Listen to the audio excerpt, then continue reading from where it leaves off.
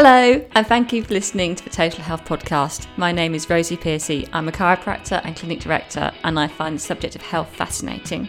In this podcast, every fortnight we'll be discussing health from a different perspective. I hope you enjoy.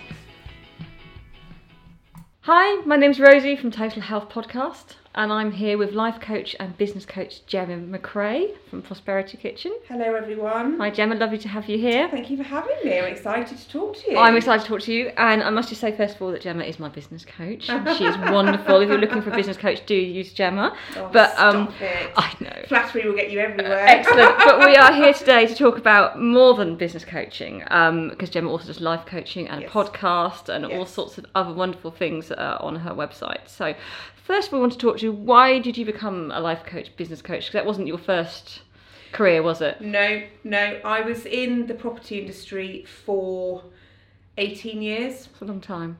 Yeah. And I had a BS, I have a BSc in honours in estate management degree, and I'm a qualified chartered surveyor. Which do more than measuring, I've learned from you. It's far more than measuring. But that's all I thought, but they did tons of stuff. Yeah. Anyway, sorry. Yeah, so we're a property professional, basically. Yeah.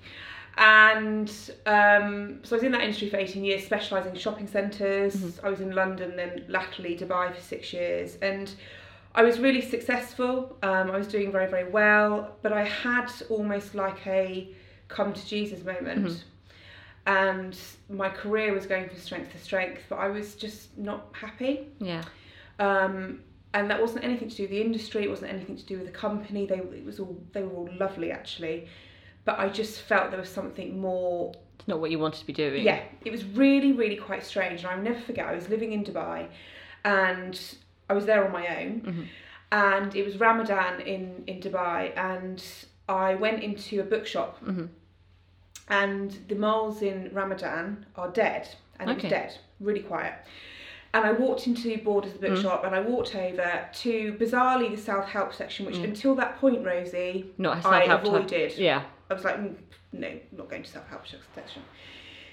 Went over to the self-help section, and this book literally kind of leapt out at me. And it's a book I'd seen before, but had never really taken any interest in.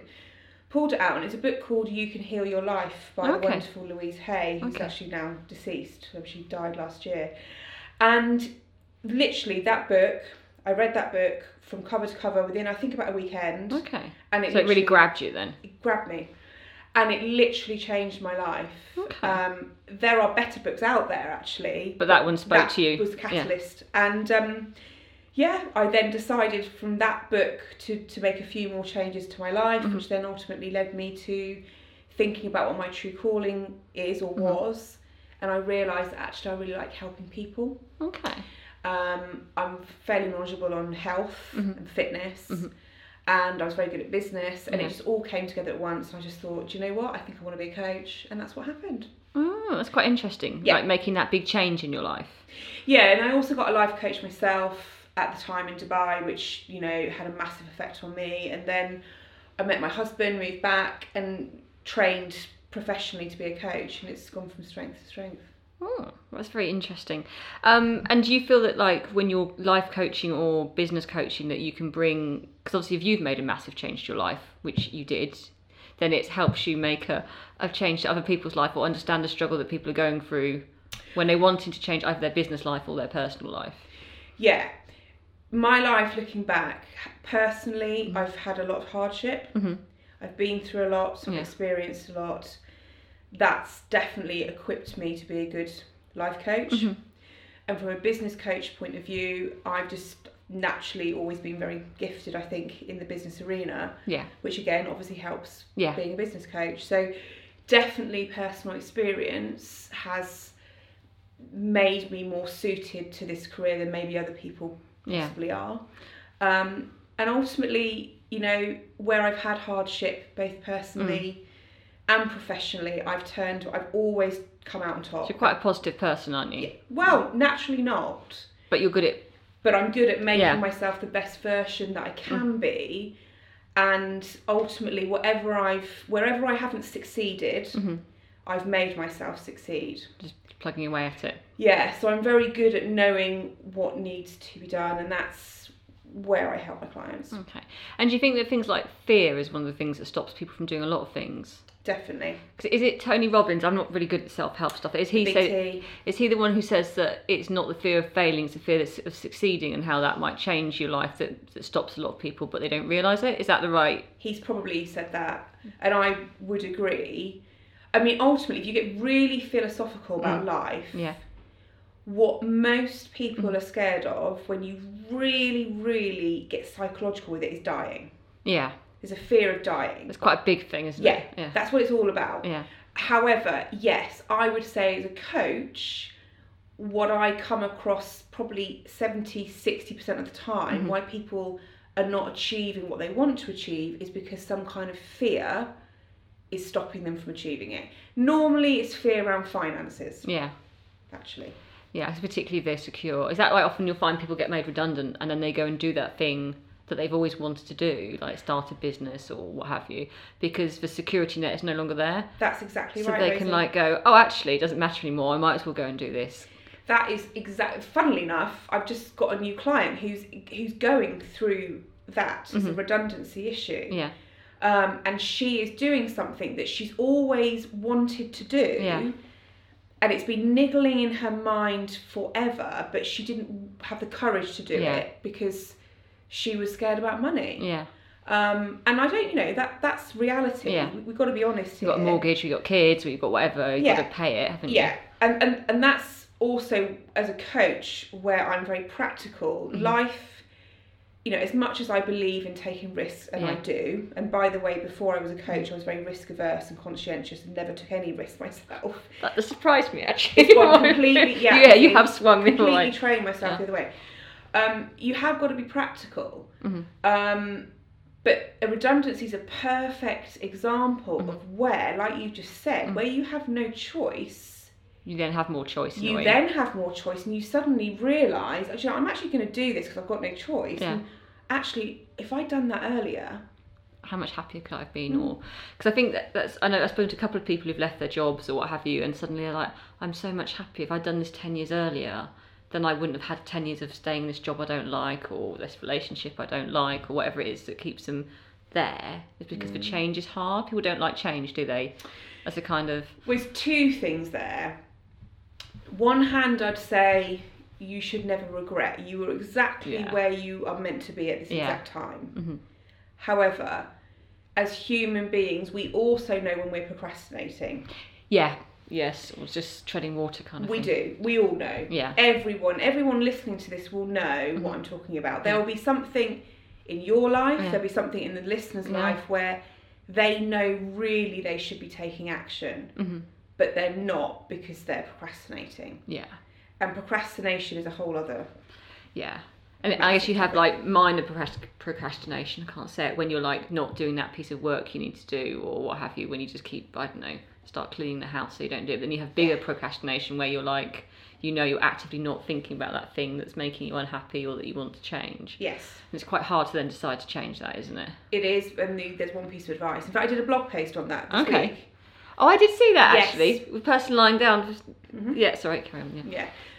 Procrastination is a big topic and there's more to it, but effectively that one thing that you're putting off, there's a very simple trick, and it's just do it.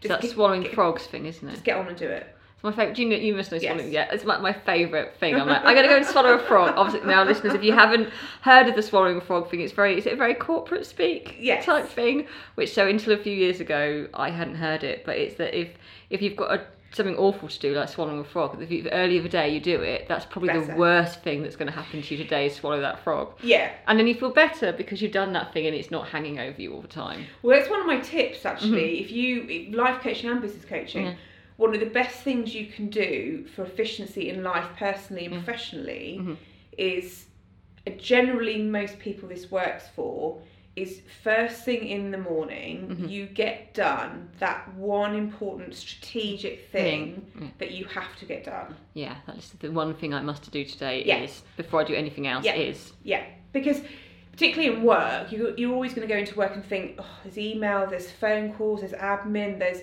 Doris on reception I've got to deal with. People come up with you and go, can you help me with this? Yeah, and because people are always going to want your time, because they're thinking that them wanting your time is more important than you having your own time. So the best time to get something done is first thing in the morning with no distractions. But then again, it's another podcast. And also if you make a list, like a list of things you need to get done, I find personally that saves me, the days I don't make a list for the night before are my least productive days, because I'm there going, what was I supposed to do? What was happening? Whereas if I've got I will do blah, blah, blah, blah, blah, blah, blah, then I'm more efficient. So do you find an overlap in your coaching clients and your business clients, that some of the issues that are holding them back in their personal life affect their business, or some things in their business affect their coaching?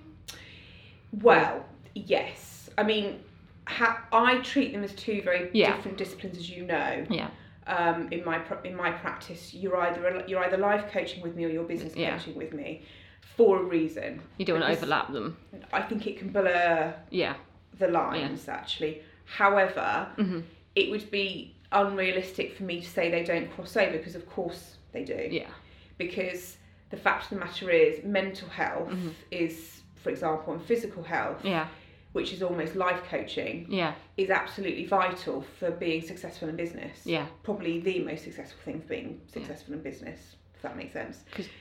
Because if you haven't got mental agility and physical agility, you're going to have no energy and no clarity. And no resilience. Yeah. Because we've often talked about the kind of entrepreneurs thing. I'm not sure if you've seen that. I think it's like a graph of an entrepreneur's day. Like it starts off with, I'm the best person in the world. And oh my gosh, my idea is awful. Then I'm brilliant and this is amazing. You're kind of going constantly on a roller coaster of up, down, up, down, up, down. Yeah. Which is something we've often talked about, is that and that's one of the hard things about running a business or being an entrepreneur or doing whatever people want to call themselves, is that when you're your own boss, you haven't got someone telling you what to do, have you? Or you haven't got anyone guiding you what to do.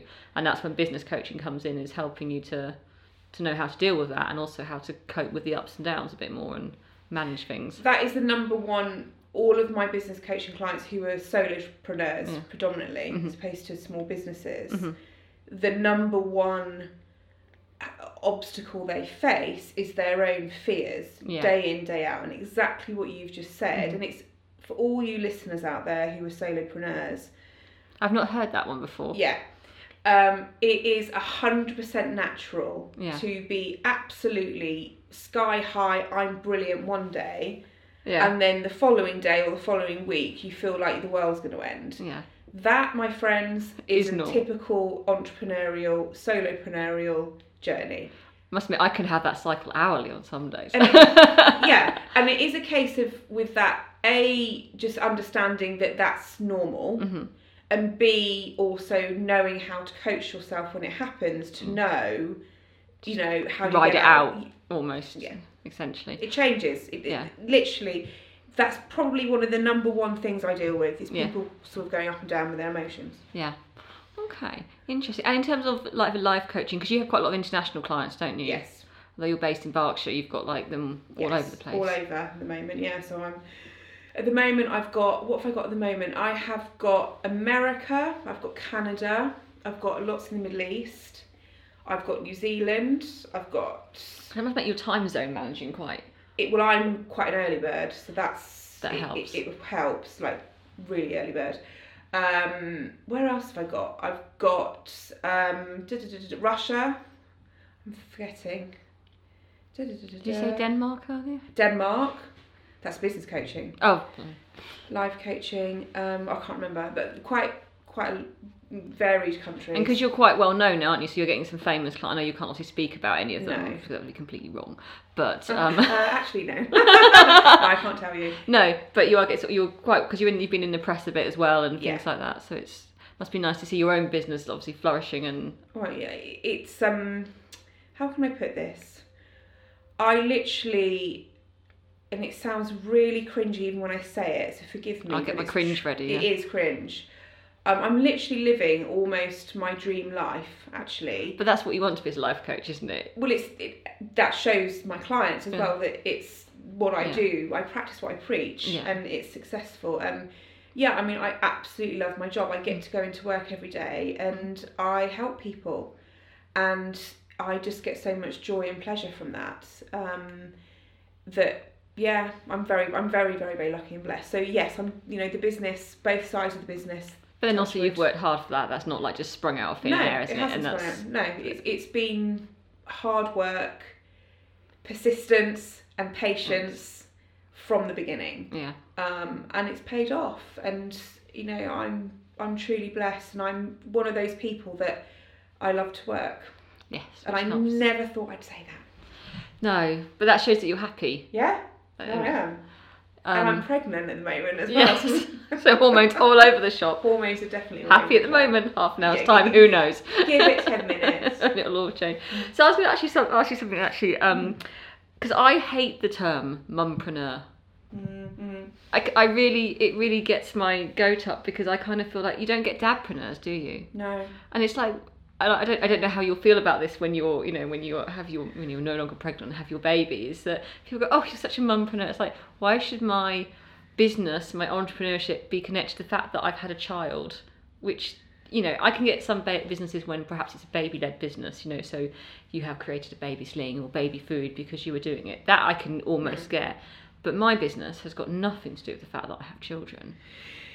Yeah, I mean, that term's actually quite patronising. That's what I find. It really makes me want to, like, and I'm not a very violent person at all, but it really makes me, clench my fists in that kind of, I don't know, do you know what I mean? Yeah, but if I'm being too sensitive about it, it really winds me up.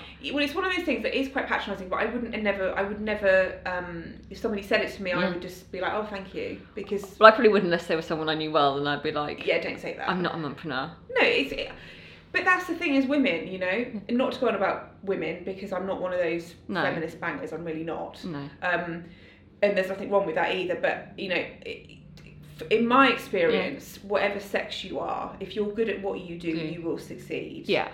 I think, unfortunately, women have done ourselves disservice along the way. Yeah. In many ways. However, I do believe that sometimes there are comments like that. Yeah. That don't help. No, I mean, I was talking to, this is slightly off track, but I was talking to one of the, because I run a clinic, Total Health for Sparks, and I was talking to one of the male therapists, and one of the female therapists about ways that you interact with patients. Yeah, I'm going to yours, sorry. Something to do with you. So boring.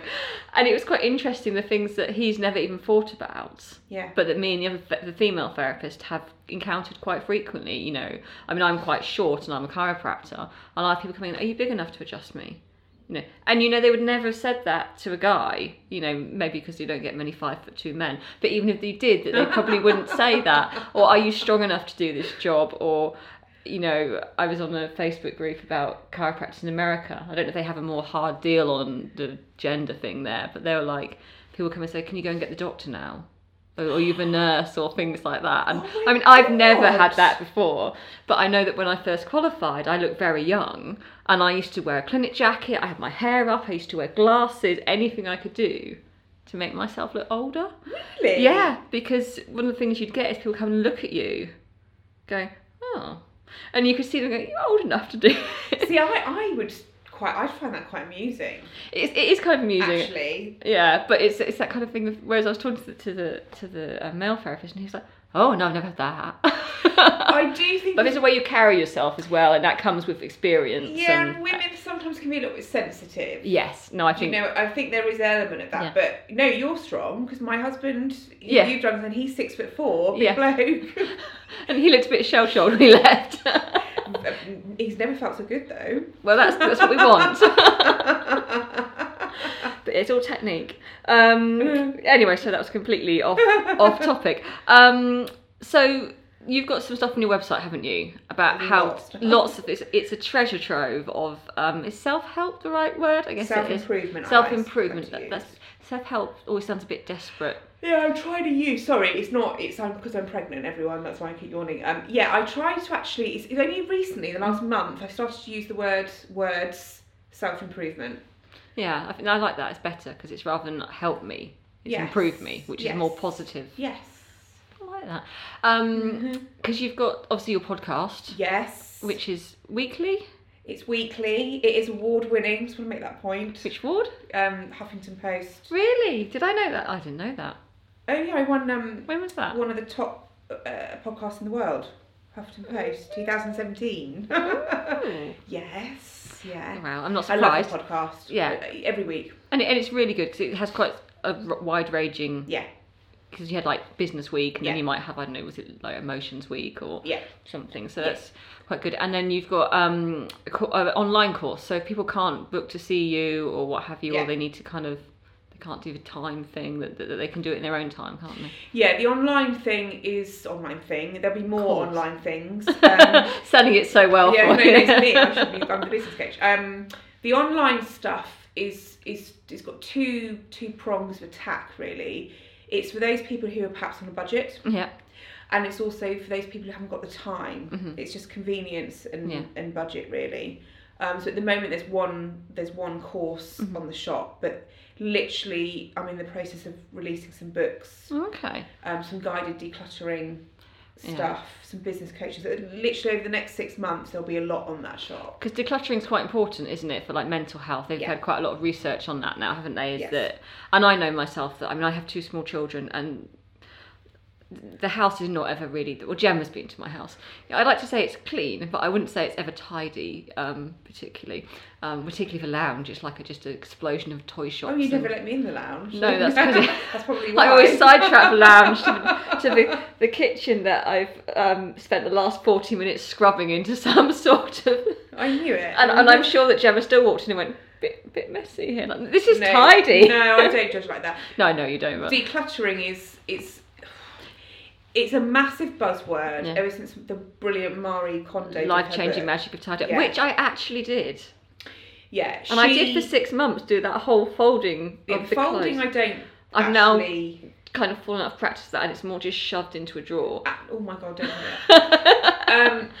But you see, the decluttering thing, if you look at that per se, that's been going on for thousands of years. Yeah. People know, you all know, if you go and clean your house thoroughly and tidy your living room, I can guarantee you're going to feel a million times better. Yeah.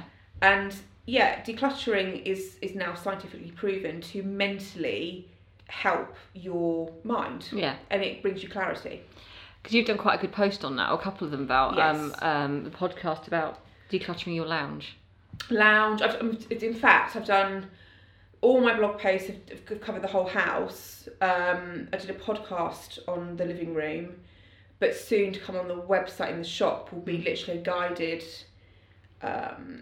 step-by-step download, so you can put me in your ears, and I will literally take you from every room in your house step by step, tell you how to declutter. So I think that's really useful, because I must admit, when I did do the decluttering, I did get rid of all those clothes that I'd kept for whatever reason. Yeah. It is like a mental weight goes, isn't it? Yeah. And like I had these like vases that I'd moved through 3 properties. Yeah. And I looked at them, I've only got them because so and so gave them to me, and I feel I should keep them. Yeah. And actually, I gave them. And also, there's some things like someone had given me a nice wrap or something, but it wasn't my colours. So it was lovely, but I was never going to wear it. That's it. And so actually I gave it to a friend who I'd seen in that colour the week before, and I went, this would look lovely on you, have it. Yeah. And they're like, what do you want? I was like, no, I just don't want it anymore. I'd feel happier seeing you wear it, than me keeping it at the back of my drawer feeling guilty every time I see it. Well, it's true what Marie Kondo says. You will, and people are going to roll their eyes and say it's woo-woo, it's not. You will get feelings for things. I know I have clothes that I think maybe I should keep, but you know what? I just don't get a good feeling about them. Yeah. They go. Well, it's like that thing when, the whole, you could get your clothes out the night before to get dressed. Mm-hmm. And I was talking about with some other friends who were saying, we can't do that because you don't know what you're going to feel like when you put the clothes on. And women particularly will know what I'm talking about. You have that outfit that you've brought because you really like it, but every time you put it on, you don't wear it, you change again because you don't feel right in it for some reason, whether it doesn't fit right, it's not right the colour, and that just needs to go. It does. Because otherwise it's every time you put it on, you just feel a bit rubbish. Yeah. And so get rid of it. That's it. Or sell it if it's nice, and then get something else. And you've hit on something there with decluttering, because you see, my husband, for example, is almost like a hoarder, and we're one extreme of these, different scales. And we've had to kind of go through an education process with him.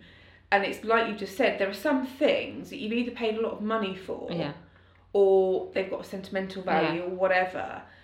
Then it's not so easy just to get rid of something. Then a bit of thought has to go in, okay, well, what can I do with it? Yeah.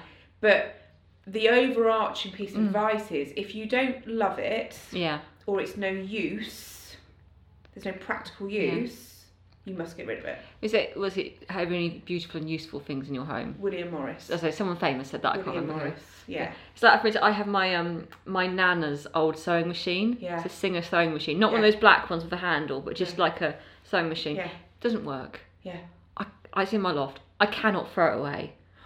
Right. And I know, and I keep looking, and there must be something I could make or do, and there is nothing I can do with it. Can you make it into a lamp base? No, it's not even that pretty. You know. I think you may need to get rid of that one. I know, but I know it's daft because I know my mum would be like, bin it. Yeah. And I know my nana, if she was still alive, would be like, bin it.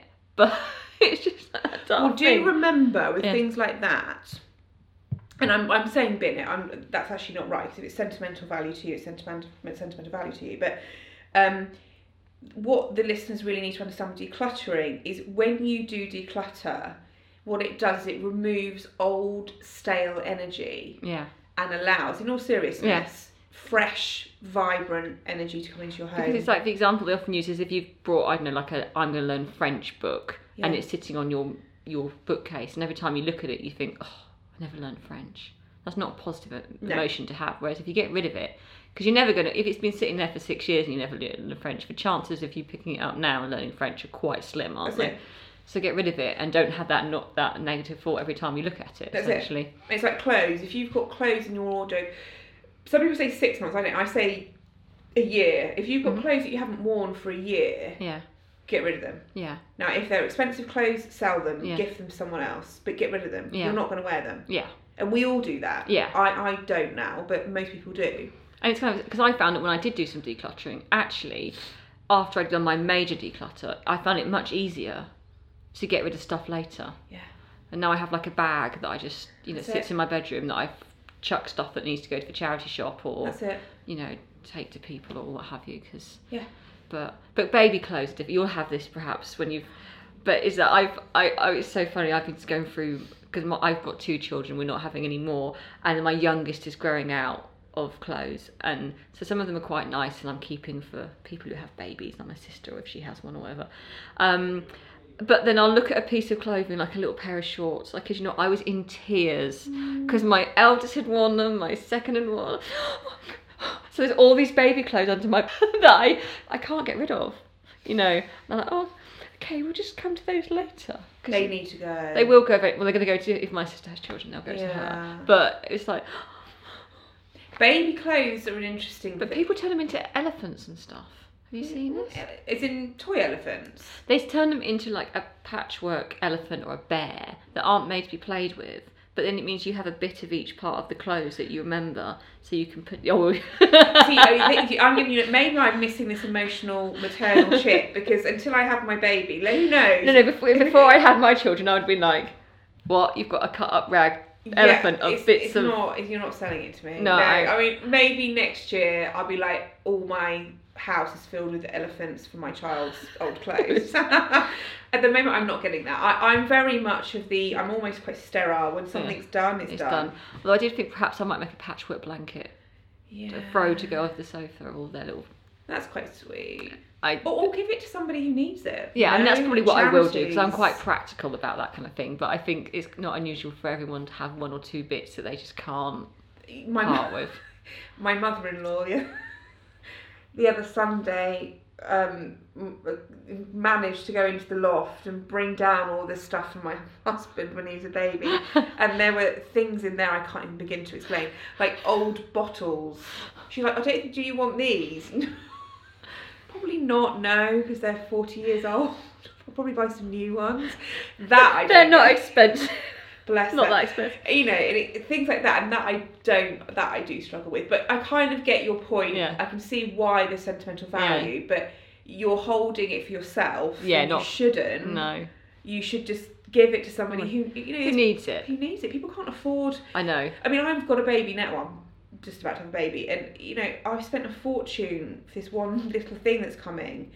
And there are people out there who can't afford anything. No, I mean, most of the clothes have gone for charity shop. Good. But it's just a very few select ones. But they probably will. Give me 5 years, and it'll be less close. You're laughing at me now, aren't you? I am soppy underneath it all. So, do you have an ideal client, or who? If people wanted to see you, what kind of things do you help them with, or? Yawning again. Before you've even had the baby. No. What it is, it hits 2 in the afternoon and it's nap time. It's not nap time. It hit that wall. Yeah. No, I don't have an ideal client. I have, thankfully, a range of clients. Makes it more interesting, I guess. Which, I love that. They're all different. And I mean, I'm talking from everyday, like, people all the way through to CEOs of companies. There's, I've got some royalty. Yeah. I've got a few celebrities. And I just love that variety. A lot of old age pensioners, I love that as well. Because I think that's the thing, is that some people maybe have a barrier, and I don't know if there's a similar barrier between life and business coaching, is that kind of thing of, I should be able to run a business, why would I need a coach? When in fact, if you speak to most small business owners, or even, you know, higher up the kind of, I don't know if food chain's the right word, but is that you're trained to do what you can do, but you're not necessarily trained to run a business. But people think they should be. And in the same way as life, maybe people think, well, why would I need a life coach? Everyone knows how to live.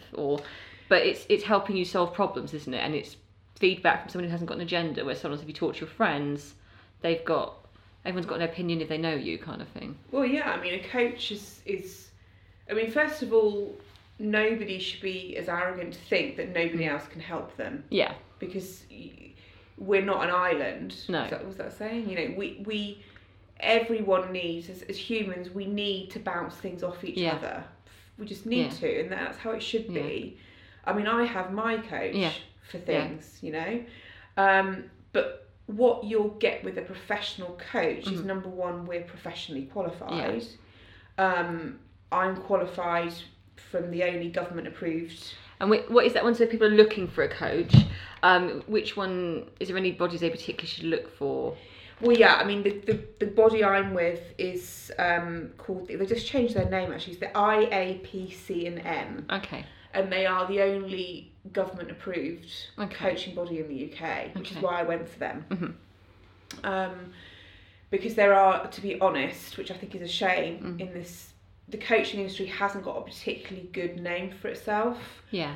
And I'm quite strongly opinionated on that, because there's so many people out there giving coaching qualifications that it's diluted the qualification, whereas the IAPC&M, you know that it's a professional it's a good qualification.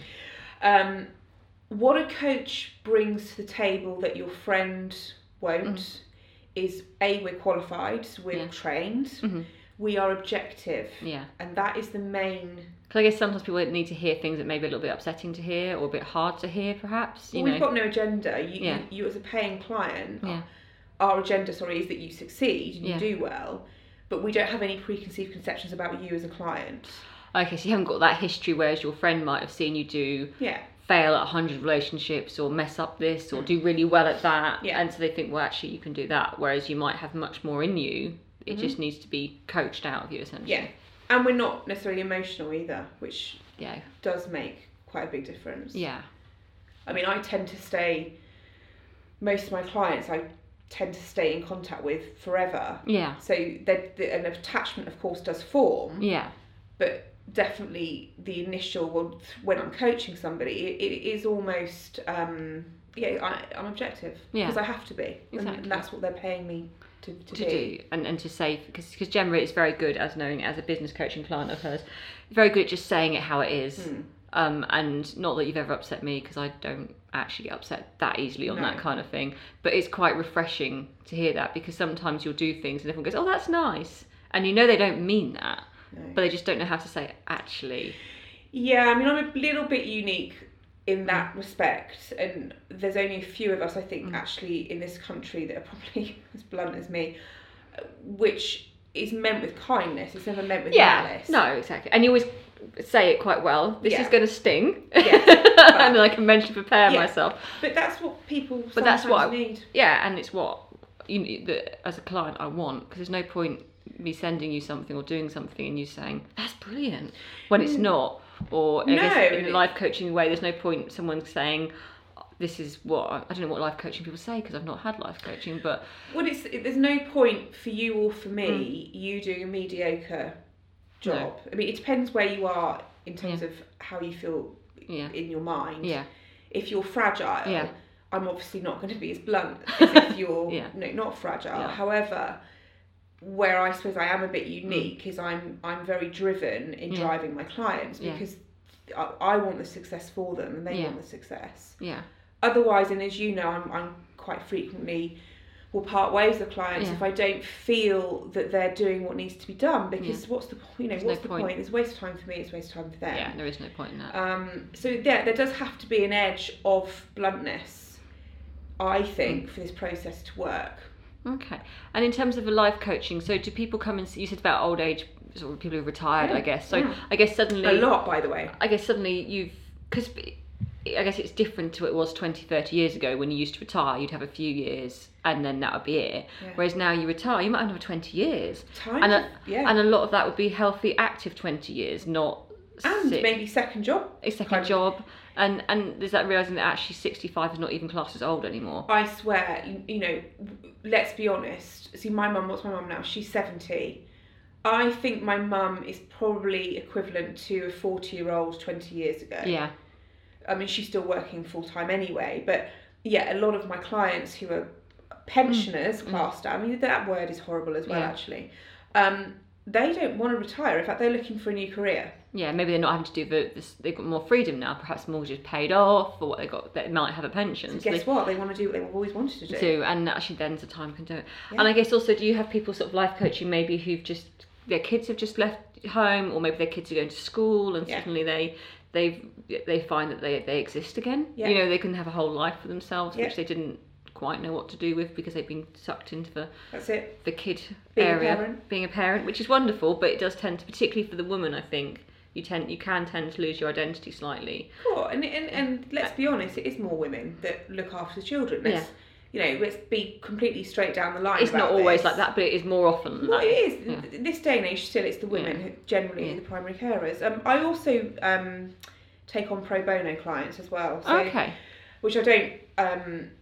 Well, people do know, but if I feel I tend to keep my books open for a couple of clients per month who can't afford life coaching. I'm very passionate about that. So people who are perhaps unemployed, who are maybe ill, or can't afford coaching, I like to coach them because it's giving back. I want to give back. Yeah. Well, that's really kind of you. I want to do that. Yeah, it's nice to give back. Yeah. Okay, good. So if people want to have coaching, obviously you can do it by Skype because obviously you've got all these international clients. I don't imagine you're jetting off to Dubai and then to Canada and then back to New Zealand. It'll be a very busy day. I know. I wish actually, I am travelling soon. I'm meant to be, but I'm probably not now because of the baby. But so the coaching I do, it's a mixed bag, and it's really weird how it goes in sort of fits and starts. So it's either face-to-face, it's either over the phone, or it's Skype, or it's FaceTime. Okay. I used to do a lot of walking clients as well. I don't do so many anymore. And it really is kind of split evenly between those three sort of forums. Forums, is that the right word? Mediums. No, what's it called? Media? We know what you mean. Channels. I don't even know what word it is. Yeah. And there's no right or wrong way to coach, in actual fact, because some people prefer it face to face. Some people prefer it on the phone. Some people prefer it on Skype or FaceTime. It just depends where they are and who they are and what's convenient to them, really. Okay. And what's the difference between therapy and coaching? Therapy is very, very different. So how would you know which one you would need? If I was thinking I need to change my life, I don't know. Do I need to see a therapist? Do I need to see a coach? Do I need to see both? How does it work? I'm very, very strict on this. So. Generally, before I take on a client, it depends what they're coming to me for. Okay. If it's a pretty straight down the line coaching topic, which would be, what would I come to you with? I've been made redundant and I need to. I've got this opportunity. I need to know what my next steps should be. That would be coaching. Okay. So that it's a forward looking, practical kind of. Yeah. What I do need to make sure with a majority of people who come for coaching, actually, not majority, that's an exaggeration. A lot of people I don't take on because it's a therapy issue. Okay. So what would that be more like then? Right. So coaching is where you're in a good mental place. Okay. And we're looking forward. Therapy is where you're not in a good mental place and you're generally looking back. Okay. And analysing what's happened and why. Okay. So an example would be, I've had somebody recently who has gone through a relationship breakup. Okay. Now that generally can be a coaching topic, but the more I got to know about this particular situation, the more I realised, and the person involved, was that she actually needed therapy, not coaching. Because she needed to get over whatever was come out of that relationship. So is that something that maybe for that person or for someone else, once they've gone through the therapy side of it and were in a good mental place, that then they could come back for coaching to move forwards? If they had their therapy, that had all been dealt with, they've been discharged by the therapist, they're all fine, then they could have coaching? Definitely. Well, sorry, in most cases. Yeah. I mean, I tend to not want to coach people if they're having therapy anyway, but even there's no reason why you can't, but I just don't personally like it because, as we've just discussed, I'm fairly hands-on and quite blunt. So, you know, if you come to coach with me, you have got to be mentally in the right place because I'm going to push you. Yeah. And if you're... I guess the thing is coaching is you might not hear things that you want to hear. Yeah, it's quite brutal. And if you're feeling fragile, that might be enough to make you send you to bed to cry for a day, sort of thing, which you don't obviously want. No. So, for example, on my podcast the other day, I interviewed a psychiatrist who was amazing on depression. So somebody who is depressed, I will not coach. No. Because there's nothing I can do. I mean, funnily enough, I do know a lot about depression, but I'm not trained in it. So but professionally, you wouldn't want to touch it. No, that to me is not appropriate for a coach. And it's good to have those boundaries. Definitely. And that the listeners need to be very, very clear on that themselves. Is it therapy? Is it coaching? Ask yourself the question, am I in a good mental place? And also, if you have a good therapist or a good coach, they'll be able to say straight away, I'm not going to help you, or maybe you should go and see this person. Yes.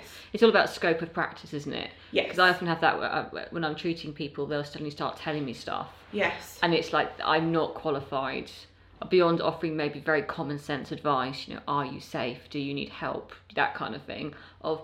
I'm not dealing with this because I'm not qualified to deal with this. Let me find you somebody who is, because you don't want to mess with stuff that's not appropriate to, you know, get into. No, and it's about responsibility. Yeah. You know, people, what I'm realising the longer I do this, people can be quite fragile. Yeah. And, you know, as a coach, I've got a responsibility to not take advantage of that. You know, if somebody's fragile mentally, whatever way, then I need to make sure that they're pointed in the right direction. And certainly that I don't coach them, because I'm not a therapist, I'm not a psychologist, no, I'm not a psychiatrist, I'm a coach. Yeah. I'm not trained in that area at all. No. I don't want to be either. No. So, no, I have a responsibility as soon as I feel there's a red flag or an orange flag to say to that person, I'm not for you. Yeah, and that's good, because that's another sign of being professional, isn't it? It's not just taking anyone, it's going... Actually, I'm not appropriate for you. That's it. Yeah. Good. So people can find more on your website. Yes. Which is prosperitykitchen.co.uk. Yes. www. Which I don't think you even say anymore. prosperitykitchen.co.uk. So there's a whole load of stuff. Is your podcast through there, or do you find that on iTunes? The podcast is there, and it's also on iTunes. And it's on YouTube. Okay. So you can get 3 different places. I think you probably find it through Stitcher for Android. And Stitcher and Stitcher, SoundCloud. The blog, there's a lot on my blog. I blog weekly about something that either... And is there an instant happiest guide or something? Yeah, and on my website there's a free book at the moment, which is brilliant. It's an instant happiness guide, which is what it says on the tin. It's literally 13 instant happiness fixes, which is it's a free book, but I'm telling you, it's really, really good. It is good, because you've got a podcast similar to that. Yes. Which I've read.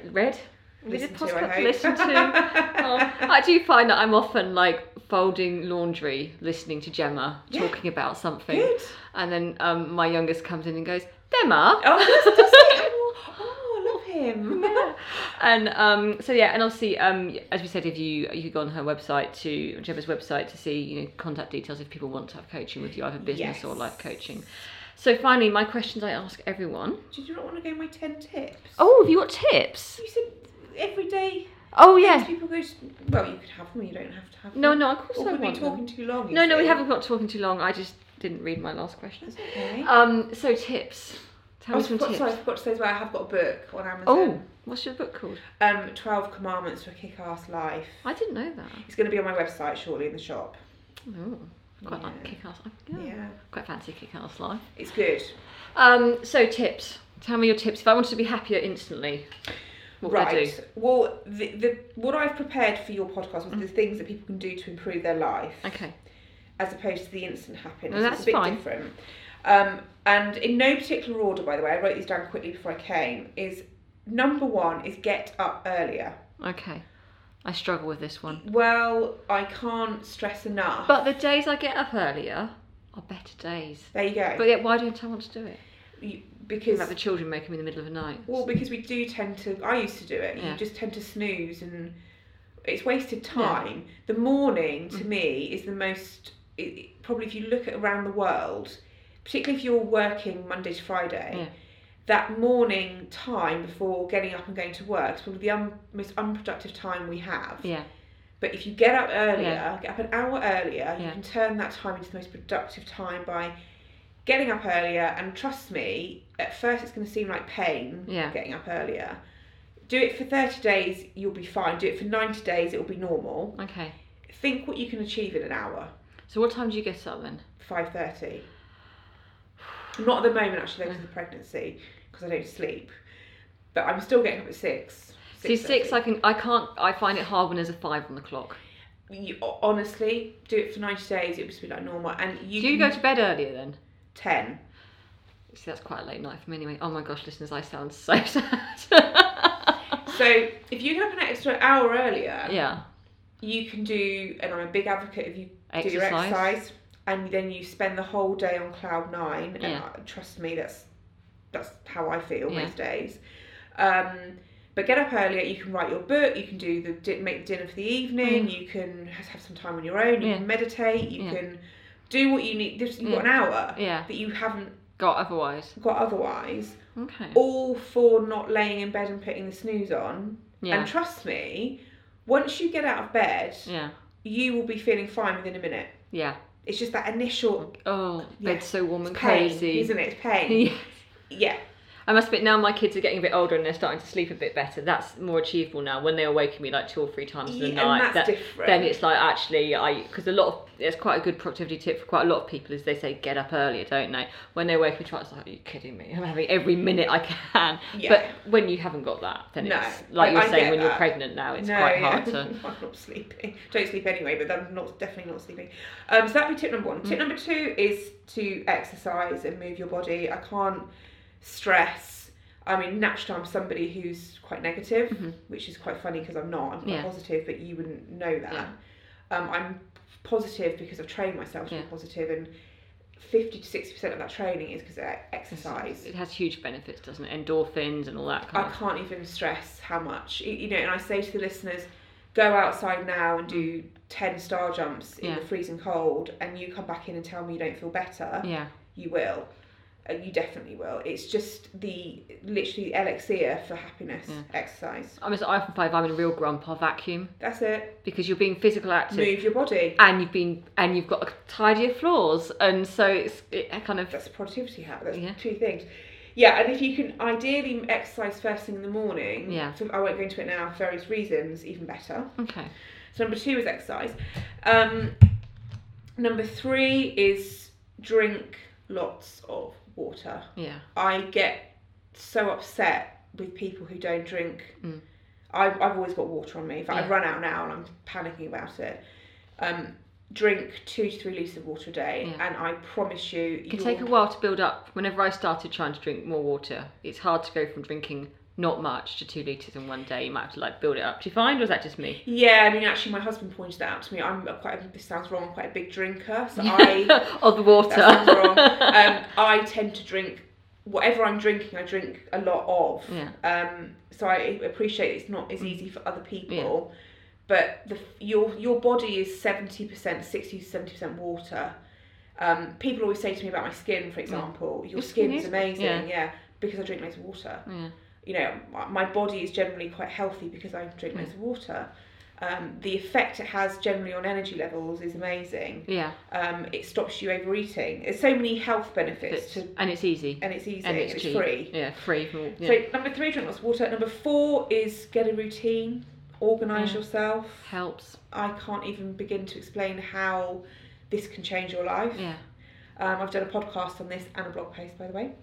Because if you get a routine and you're starting to do things without thinking about it, It's much easier. it's easy. So if you think about cleaning your teeth, Yeah. You don't think about it, do you you? don't think about doing that. You No. just do it. You don't think about, I don't know, making your bed. Well, No. I don't. Some people do. It's just normal. Mm. And when something becomes normal, you just do it. Yeah.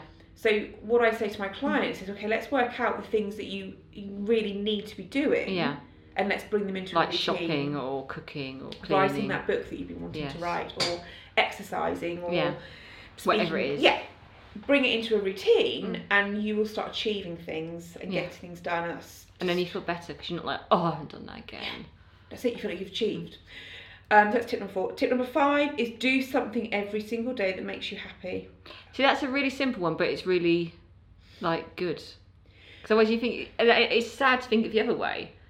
If you have days where you don't do anything that makes you happy. Rosie, you'd be surprised how But it's easy not to. most people don't do anything that makes them happy. In fact, that's why I focus a lot on happiness in my life coaching practice. When I ask people what makes you happy, I would say 90% of people can't actually answer the question. They don't know. It's scary, isn't it? Yeah, and that's not a criticism, it's just a reality. And also it's the thing that most people want. What do you want out of life? To be happy. Happiness. And like parents, what do you want for your children? I want them to be happy. Yeah. It's quite a simple thing. Yeah. But yeah, we tend to forget about it. Yeah, exactly. Which is really sad. I feel really sad. No, you see, no, don't. No, but the Yeah. thing is, that's very easily fixed. It's just come up with a list of those small. I'm talking about the small things at the moment.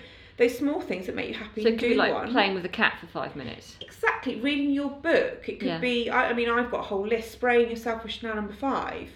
You know, Painting your fingernails. painting your nails, going having a nap. Yeah. Just one thing. Going to the cinema. One thing Yeah. to make you happy every single day. Yeah. It will have a massive effect. Going on a bit. Number 6 is prioritise sleep. I can't even begin to explain how important sleep is. But do you know what I find? If everything's going wrong, often if I have a nap, when I wake up, the world's a much better place. I've made a life decision of never make a decision when you're tired. No, That's one of my top tips. It really is one of the basic pillars of health. And in fact, the chap who just brought out this book, I can't remember his name, he's been on Radio 2 all week. He's actually saying that sleep is more important than diet and fitness. I can believe that. And I probably do agree with him. I know, unfortunately, I'm an insomniac. Yeah. So I've learned to adapt myself, but I know when things are really bad and I'm not sleeping at all, it really has an effect on every area of my life. I mean, I've never had insomnia, thankfully, but I know from when having tiny babies and they don't sleep, and if anyone who's had children will remember that phase when they just do not sleep. And if you have a few days or a few weeks or a few months of that, your brain just literally starts, medical term here, falling out of your ears. And you can't make a decision, you can't coordinate anything. I remember my sister sent me an app. There was an app going around where you had to test your reaction speeds by pressing it. Yeah. And I remember waiting for an appointment somewhere. And I was so tired that I couldn't work out there you go. even how to push. And it's like, you failed. You shouldn't be doing anything, because you'd be so sleep deprived. That's it. That's a good analogy, Rosie, actually. If you've had kids, you will know those sleepless nights, I've got them about to come, that's what kills new parents, because it's the lack of sleep. Yeah. And sleep is so important, not least if you're trying to lose weight. Yeah. Because it messes your metabolism up. Completely. Cortisol levels go through the roof, things like that. And so many other things. And in fact, I've done a lot of podcasts on the importance of sleep. I think you start craving sweet foods as well, don't you? Go for high energy snacks. Yes. Because your body's like, yes, give me food, Yes, and it affects your depression levels and things like that. So I've done podcasts and blog posts on tips for getting sleep, because I'm such an expert. If it works for me, trust me, it'll work for you. So tip number 6 is prioritise sleep. Tip number 7 is eat unprocessed foods. Yeah. I'm such a big foodie, and I love my food. Mm-hmm. I love to treat myself, but generally 90% of the food I eat is made by me. It's unprocessed. Yeah. And I can't explain. I keep saying this at every point how important that is. Yeah, and I think you just feel better, don't you, when you've had stuff where you've cooked it Yeah, and it's cheaper. And you can batch cook. Batch I cook. love a batch You're a big cook. fan of that. Oh, I love batch cooking. Yeah. You shove it, and then you particularly. I hate keep going back to the whole kids thing, but I have weeks where, particularly when I was opening up my clinic, when I had no time, and we'd have weeks when it was something and chips for tea. And I just felt dreadful, because as a mum, you'd like to beat yourself with a guilt stick quite often. Yeah. But it's like, oh, we've had nothing but fish fingers and chips, or sausages and chips, or pie and chips. That, don't they? Well, they're eating most have ever eaten in their entire life. I handmade them fish with what's it called, breadcrumb coating the other day. I handmade them chips. Wow. I was like, oh, here you are, boys. They love fish. Seth went, what's that on the chips or the fish? It's breadcrumbs, darling. Bread, essentially. Don't like it. No, I know. Scrape it all off. I don't like it now. And I'm like, but as I know, if I'd given fish fingers and chips, he would have eaten them. But it's like, that's not That is the thing with kids, to be fair. They I are think fussy. Parents, in fact, I did a podcast with a nutritionist. Did you? Chef. Oh, okay. I've For listened to that one. kids, toddlers. Yeah, I think parents beat themselves up for that, and you shouldn't, because the fact of the matter is, Sometimes they're kids eating at and a getting certain bigger. age, they don't eat Yeah. certain stuff. But I do like my tomato sauce with mixed veg in it. That's you a can good way. blend it up, put it in the freezer, and every Yeah. time you make pasta and meatballs or whatever, at least the sauce It's full has of got veg. 7 veg in it, and That's they it. can't see Is that it. the Jamie Oliver one? It is the Jamie Oliver There you one. go. Yeah.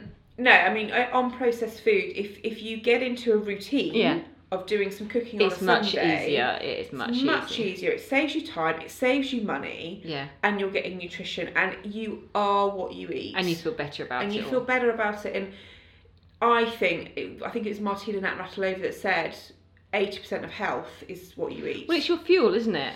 It's, Yeah. you're giving your body fuel. Your engine can only run on what you give yourself. And if Yeah. you give yourself rubbish, it's going to run on rubbish. Exactly. And today, in today's society, people are so busy that it's important that your nutrition levels are high.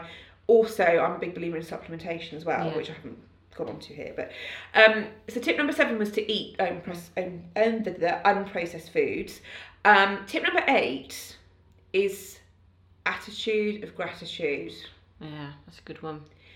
Massive topic, won't go into it here, but all I can say is it doesn't matter how you feel about life or where you are in your life, find something to be grateful for. It's quite a research basically increases your resilience, doesn't it? Yes. And happiness levels. A lot of research on this, and I actually can't think of it off the top of my head, although it is in my Instant Happiness book. Just grab that one, and actually in the Instant Happiness book I give you 10 questions that you can answer to instantly get that gratitude. Because it's a weird thing when you start doing it.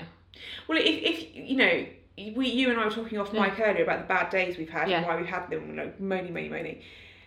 The fact is, where I'm quite good is I can always reach for something instantly to make me feel happier in terms of gratitude. Yeah. So, it can even just be the fact that I'm breathing. Yeah. I'm grateful for. The fact that I've got clothes, I'm grateful for. Yeah. And people tend to roll their eyes at this, but, did you know that a majority of the world, they don't have water, they don't have food, they don't have shelter. Yeah. They don't have showers, they don't have toilets. We take all this for granted. Exactly. And it's that realising, because it's easy when, like we're saying, we've had a bad day or what have you, to concentrate on all the negative bits, but actually, you can go, I'm really thankful I have this, or grateful I have that. It's first world problems. Hashtag first world problem, isn't it? Yeah. And it's that realising, actually, life isn't that bad. And even when is that bad, there's always something. Yeah, and there's an element of that where people think, but come on, I can't help how I feel. And I get that. People can't, if they're having a bad day, they're having a bad day. And you know what, sometimes thinking about starving children in Africa is not going to make you feel better. It doesn't cut the mustard. I get that. But then I say to somebody, well, do you know what, when you're in that really bad mood, think about who you love and why you love them. Yeah, and that does help being grateful for maybe the friends you have in your life, or exactly that maybe it was a bad day, but we got to moan at each other and then we felt better, and that's something to be grateful for. Yes. So So tip number 8 is gratitude. Number 9 is dream big. Yeah. And that's, I would go along with that one. You have to. I can't stress enough how I've always, looking back, dreamt big. I've always visualised, and this is law of attraction, another podcast topic. It works, and the bigger you dream, the more likely it's going to become your reality. Is it that thing of is it Dream for the Stars? And if you miss them, you might get the moon or something. Something like that. Yeah. I can't remember. There's some moons and stars in there. Head for the stars and you'll get the moon, or head for the moon and you'll get the stars. Something like that. Exactly, because if you don't dream big, you're not going to get anywhere. No, and you have to come on. I mean, I say to particularly life coaching clients, what are your dreams? Yeah. And I may get very mediocre things. No, what are your dreams? What do you want to be? Let's get your juices flowing. Make me excited for you. What is it? We were playing one of these games where you pull out a card and it was like, imagine you have an unlimited funds or unlimited budget. What would your most biggest party be? Yeah. I was playing with my family, and my brother-in-law at the time was like, and my sister were going like, yeah, we'll do that. And I was sitting there going, I don't even know how to start, you know. Yeah, I love games. I want to come and play that game. Okay, we'll find that game. You come and play it. Yeah. Nearly as good as the one with a name on the forehead. Yeah. No. I know which one you mean, but no, I want that first one. Okay, we'll do that one. But yeah, no, it was really weird, that kind of mindset of going, if you could have anything or everything, what would you have? And it was quite odd to be able to think to try and think unlimited is quite hard. That's a law of attraction exercise, actually. Is it? And then number 10 is get a life coach. Yeah. Get a coach. I have a coach. Yeah. Get a coach. Yeah. Because there's, as I said earlier, don't be as arrogant to think that you can cope with everything on your own. There's always going to be two heads are better than one. And it's not something you necessarily have to have for ages. No, I mean, no, you don't actually. Some people do. Yeah. Have them ongoing. Yeah. Some people don't. But definitely, I can't stress enough how big coaching will be in this country. It's in its infancy at the moment. I think, do you think people see it as a bit kind of almost American? Of course they do. To have a coach. And people are really cynical. And do you know what? I don't blame them, because I think there's a lot of bad coaches out there, unfortunately. So I get the cynicism, but if you get a good coach... It's brilliant. It will change your life. Yeah. I mean, I can say that you've changed my business, you know. Oh, yeah, I hope so. And I think, as I said to you the other day, like, would I have my business without you? Yes, I would. Of course you would. Because I'm quite headstrong and determined and stubborn. Some good things as well, but those things are quite good in business, I think, sometimes. Well, you've done it, not me. I mean, you've done the hard work. I've just coached you. But some of the things you've coached me on, I would never have done if you hadn't have suggested it. Yeah, probably. Yeah, almost certainly. And so... I'll take that. Yeah, you can have that one. So that helps. Oh, thank you. But anyway, so the questions that I have now. Yes. What is the best health tip you've ever been given? Best health tip I've ever been given? Yeah. That's hard to answer because I give lots of health tips out. Be happy. And is that? And then the next question is, what's the most common tip you give to your clients? Be happy.